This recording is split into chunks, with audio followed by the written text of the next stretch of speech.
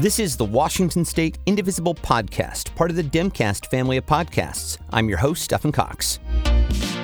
Today, Referendum 90 is a ballot measure that would affirm a bill passed by the state Senate requiring public schools to teach comprehensive sexual health education. Here to talk about some of the questions surrounding it is Leah Griffin, a teacher librarian and sexual assault reform advocate. Then, a postcarding effort right here at home. Vicki McMullen is a volunteer coordinator with Postcards for Washington, which is aimed at driving turnout in key legislative races across the state. That is all ahead, so stay with us.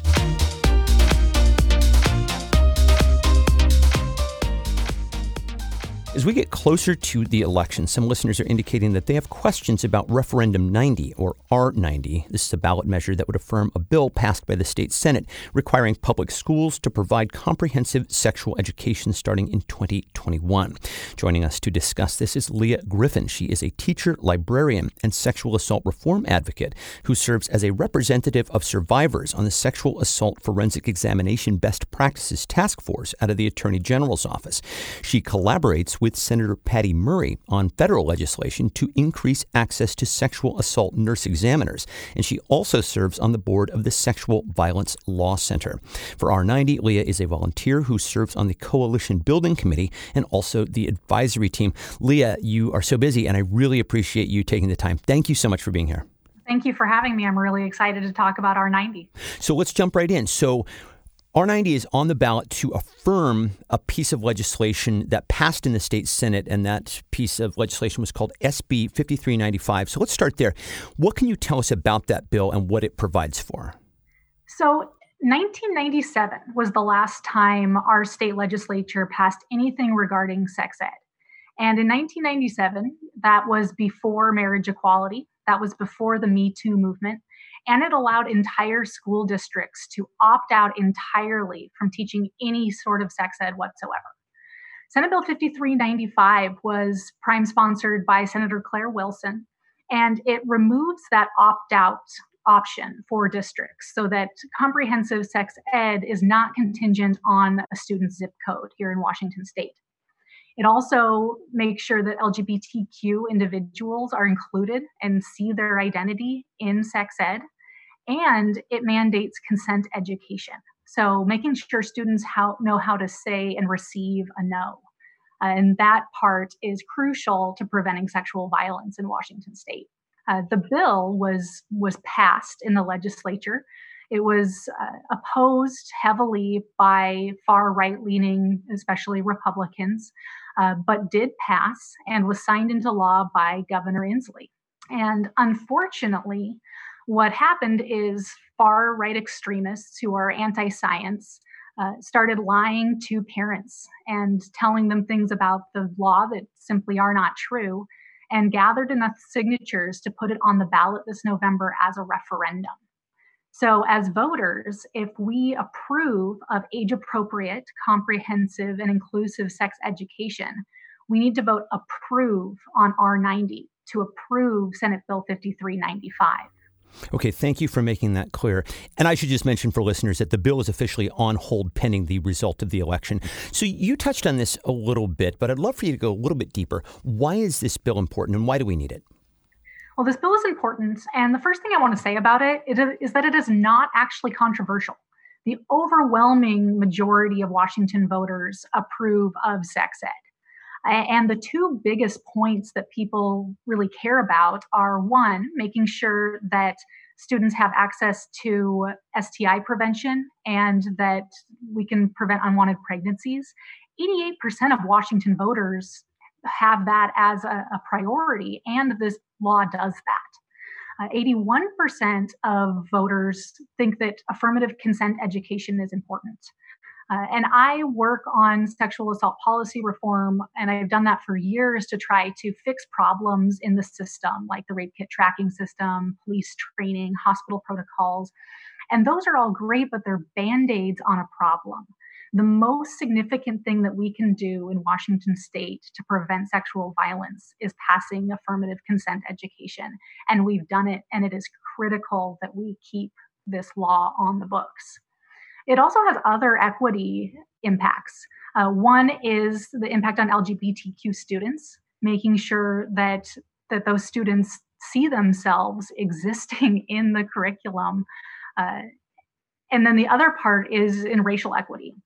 We know that BIPOC students are more likely in Washington to receive abstinence-only sex education, and that puts them at an extreme disadvantage. So we need to make sure that all students in Washington, regardless of where they live or the opportunities that they have, all get medically accurate information about their health. You've used the term affirmative consent, and I just want people to be very clear what that means. Can you explain that? Yeah, affirmative consent is that yes means yes when engaging in sexual activity. So the absence of a no does not reflect actual consent. It is also my understanding, correct me if I'm wrong here, that SB 5395 stipulates that children can be excused if their parents request it. Is that accurate? It is, and there's so much parental involvement in this bill. One, parents have the opportunity to work with their school districts and PTA to select a curriculum that meets the standards. There's so much opportunity for parents to be involved. And then if a parent still decides after the curriculum has been chosen that it's not right for their student, that they are allowed to opt their students out. But they're not allowed to opt out an entire district. Well, and along those lines, we hear a lot of misinformation about the measure, specifically that teachers are being required to teach non-age appropriate subject matter. What are the facts here?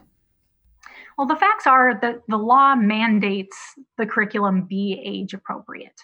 And what makes my heart happy is, as a school librarian, somebody who teaches information evaluation, the lies that are being told by the far right extremist anti-science group are so radically, obviously untrue that I don't want to give them daylight on the podcast. But Absolutely. if you hear something that your third grade teacher would have not taught in school, it is not true. So age appropriateness is actually written into the law. And what's really important, especially for the elementary, is that this is important to keep kids safe. As we talk about stranger danger, in preschool and kindergarten to our kids, and we need to keep that messaging up so that if students are being abused, we can intervene and prevent childhood sexual abuse. The children need the language to know what bad touch is so that they can reach out to a trusted adult. And it's also social and emotional learning. So teaching students how to have healthy relationships, how to have friendships that are meaningful, how to self-regulate their emotions. So there's nothing sexual or inappropriate going on at any level in this new curriculum or in this new mandate. As we know, the state GOP appears to be using this referendum to try to increase the turnout among their base, which can also have an effect on down ballot races. So how do you think we should counteract that? I think we need to all be talking about how awesome sex ed is. How great is it that we have an opportunity as a state? This is the first time sex ed has ever been a statewide ballot measure in the entire country. So we have this wonderful opportunity to talk about preventing sexual violence, to talk about reducing pregnancy. We know that in other states that have implemented mandatory sexual health education, that unwanted pregnancy rates are lower, rates of STIs are lower. This is our opportunity to do something to keep our kids safe and healthy. Yeah, I mean, it's all great across the board. How can people get involved? What do you need in terms of help? We need help talking to voters. So talk to your friends and family about how important this referendum is, how important approving R90 is. We have a huge coalition of organizations, over 100 organizations working together on this campaign, all volunteer run. And we could use people to volunteer for phone banking, for text banking. And also we could use financial contributions so that we can do some ad buys and get the information that we need out there. So we would love people to sign on at approve90wa.org. And you can go to the website. There's an opportunity to sign up there. and get involved in the campaign, just talking about how great sex ed is. I would encourage listeners, don't get involved in Facebook feuds about the misinformation. We don't need to give them any more recognition, but talk about how important it is to prevent sexual violence and make sure kids have STI and pregnancy prevention. Approve90wa.org. You can find that in the show notes at indivisiblepodcast.org. Again, a vote to approve is a vote to pass SB 5395, which will require all public schools to teach age-appropriate, inclusive, comprehensive sexual health education to K through 12 students.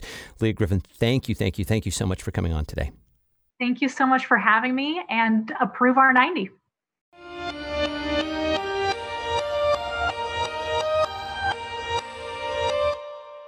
Over the last two election cycles, you have probably noticed a number of volunteer efforts where you can write and send postcards to voters in swing states or swing districts across the country. What you may not know is that we have a postcarding campaign here at home, and it is more important than ever this year since we are largely stuck in our homes and we cannot make in-person contact with voters. And here to tell us more about it is Vicki McMullen. She is a volunteer coordinator with Postcards for Washington. Hey, Vicki, how are you? I'm great, Stefan. Thanks. So, I think a lot of people think of Washington as this safe blue state, and they're focusing on swing districts and swing states across the country. Why did you decide to launch a postcarding campaign here at home? Well, it started in 2018 with some women in Kitsap County who just wanted to write for a candidate they liked, and then it just sort of morphed over time. But this year, in 2020, as you said, we've got a coronavirus going on. We can't go campaigning door to door. And it's super important for the state of Washington to remain blue. I mean, we have a blue legislature, but we didn't even get to pass a green climate change bill.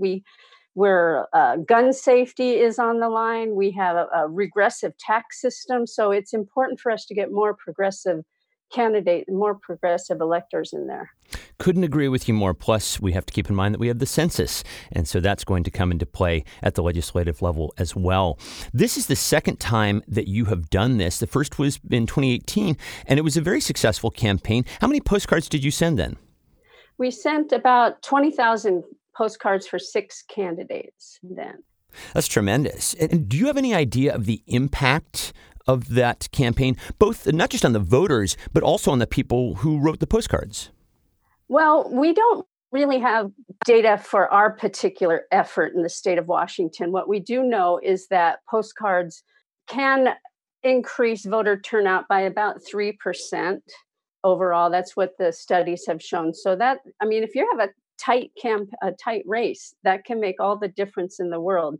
The other thing is it gets people doing something. It's relatively easy. You can actually be very creative. People get really fancy with some of their cards. It makes them feel good. And then it's also, we've found with our own little postcarding group here at Wallingford Indivisible that we're starting to get people who started with postcarding and now they're venturing into texting. They're even trying the horrible phone banking that everybody, hates. So it's a good way to get people involved. It makes them feel good. And there's just some people, even if it's just postcarding, it really does have an impact and they can feel good that they're doing something. I have heard that in case after case of people just saying, I didn't know how to get started. And then they start with postcards. And it really is kind of a gateway to more involvement. So I will ask you, who are the candidates that you are writing for? And what were the criteria in choosing them? So right now, we just started. We sent out our letter to saying these are the candidates that we can send you addresses for at this moment. And that's Dave Paul in LD10. We're doing an LD19 with the 3 candidates on it there. Dean Taco, Mariana Everson, and Brian Blake. Then Joyce Stanford in LD26 and April Berg in LD44. So those, we have the addresses and everything. Now we're still working very closely with Lori Fagan, LD4, Ingrid Anderson, LD5, Angie Homala, LD10, Brian Duthie, LD25, Carrie Hesh, LD26, Twina Nobles in 28, Jesse Johnson in 20, Jamila Taylor in 20, Alicia Rule, 42, and Helen Price Johnson in 10. Well, they're all tremendous candidates, and in very crucial races. I will just point out that we've had the great good fortune here on the show as part of the Town Hall series to interview virtually everybody that you just listed off, and I can vouch for just how great they are. And for listeners who are interested in hearing more from these candidates, you can go to indivisiblepodcast.org. What were the criteria in choosing these particular candidates for you? So we worked with a couple of other groups so we could get some input outside of the three of us. And we were looking at close elections. So something in the primary that was like 5%, give or take, that they were on either side of. We were looking for geographic diversity across Washington state because we want everybody to have an opportunity to postcard for their candidate in their area. And then we particularly were looking at candidates of color. Okay. And for people who want to get involved with this, tell us a little bit about how it works. First, how do you get the postcards? How do you obtain the postcards? Well, you actually provide your own postcards. So you would just go out to postcards for the number 4wa.org and you would sign up. So once you sign up, then you can, if you're a new writer, we have you send us a picture of the postcard so we can make sure you're doing it right. And after that, you just say, I want, 40 addresses for such and such a candidate. And then you provide the postcards, you provide the postage. But what you need to do when it's all done, and we provide instructions, but we need you to fill out the form for the campaign finance rules. So we have to everybody needs to keep track of how many postcards and postage they're donating. It's pretty easy. We just email the addresses out with the talking points. We give them a guide on how to do it because some people are brand new to it and they don't have the experience. So we pretty much give them everything they need to get going and they just write the postcards. They stockpile them because we mail them all out at once on a couple of different dates in October. And those dates are chosen by the candidates because they have figured out which people we're writing to and they have a strategy behind the postcards. So one more time, give us a website for this. Postcards, the number 4wa.org. And we have a Facebook page, same name, that you can ask to be a member of if you want to. Vicki, I really appreciate you taking this on. I must say it's not just me. There's 3 of us volunteers here. So Deb Carson and Kathy Wallace should get equal share of the credit. Well, you have just given that credit to them, and it is well-deserved. Hello to everybody at Indivisible Wallingford. You guys are great. You do wonderful work. Vicki McMullen, thank you so much for joining us. Thank you, Stephan. And that is it for today. Our website is indivisiblepodcast.org, and our email address is indivisiblepodcast@gmail.com. The Washington State Indivisible Podcast is a production of Get Creative Inc. and is part of the Demcast family of podcasts. Learn more about Demcast at demcastusa.com. Thank you again to Leah Griffin and Vicki McMullen. Thanks also to Catherine Fye-Sears. Special thanks to Lori Caldwell. And as always, my thanks to you for listening. We'll talk to you next time. Bye.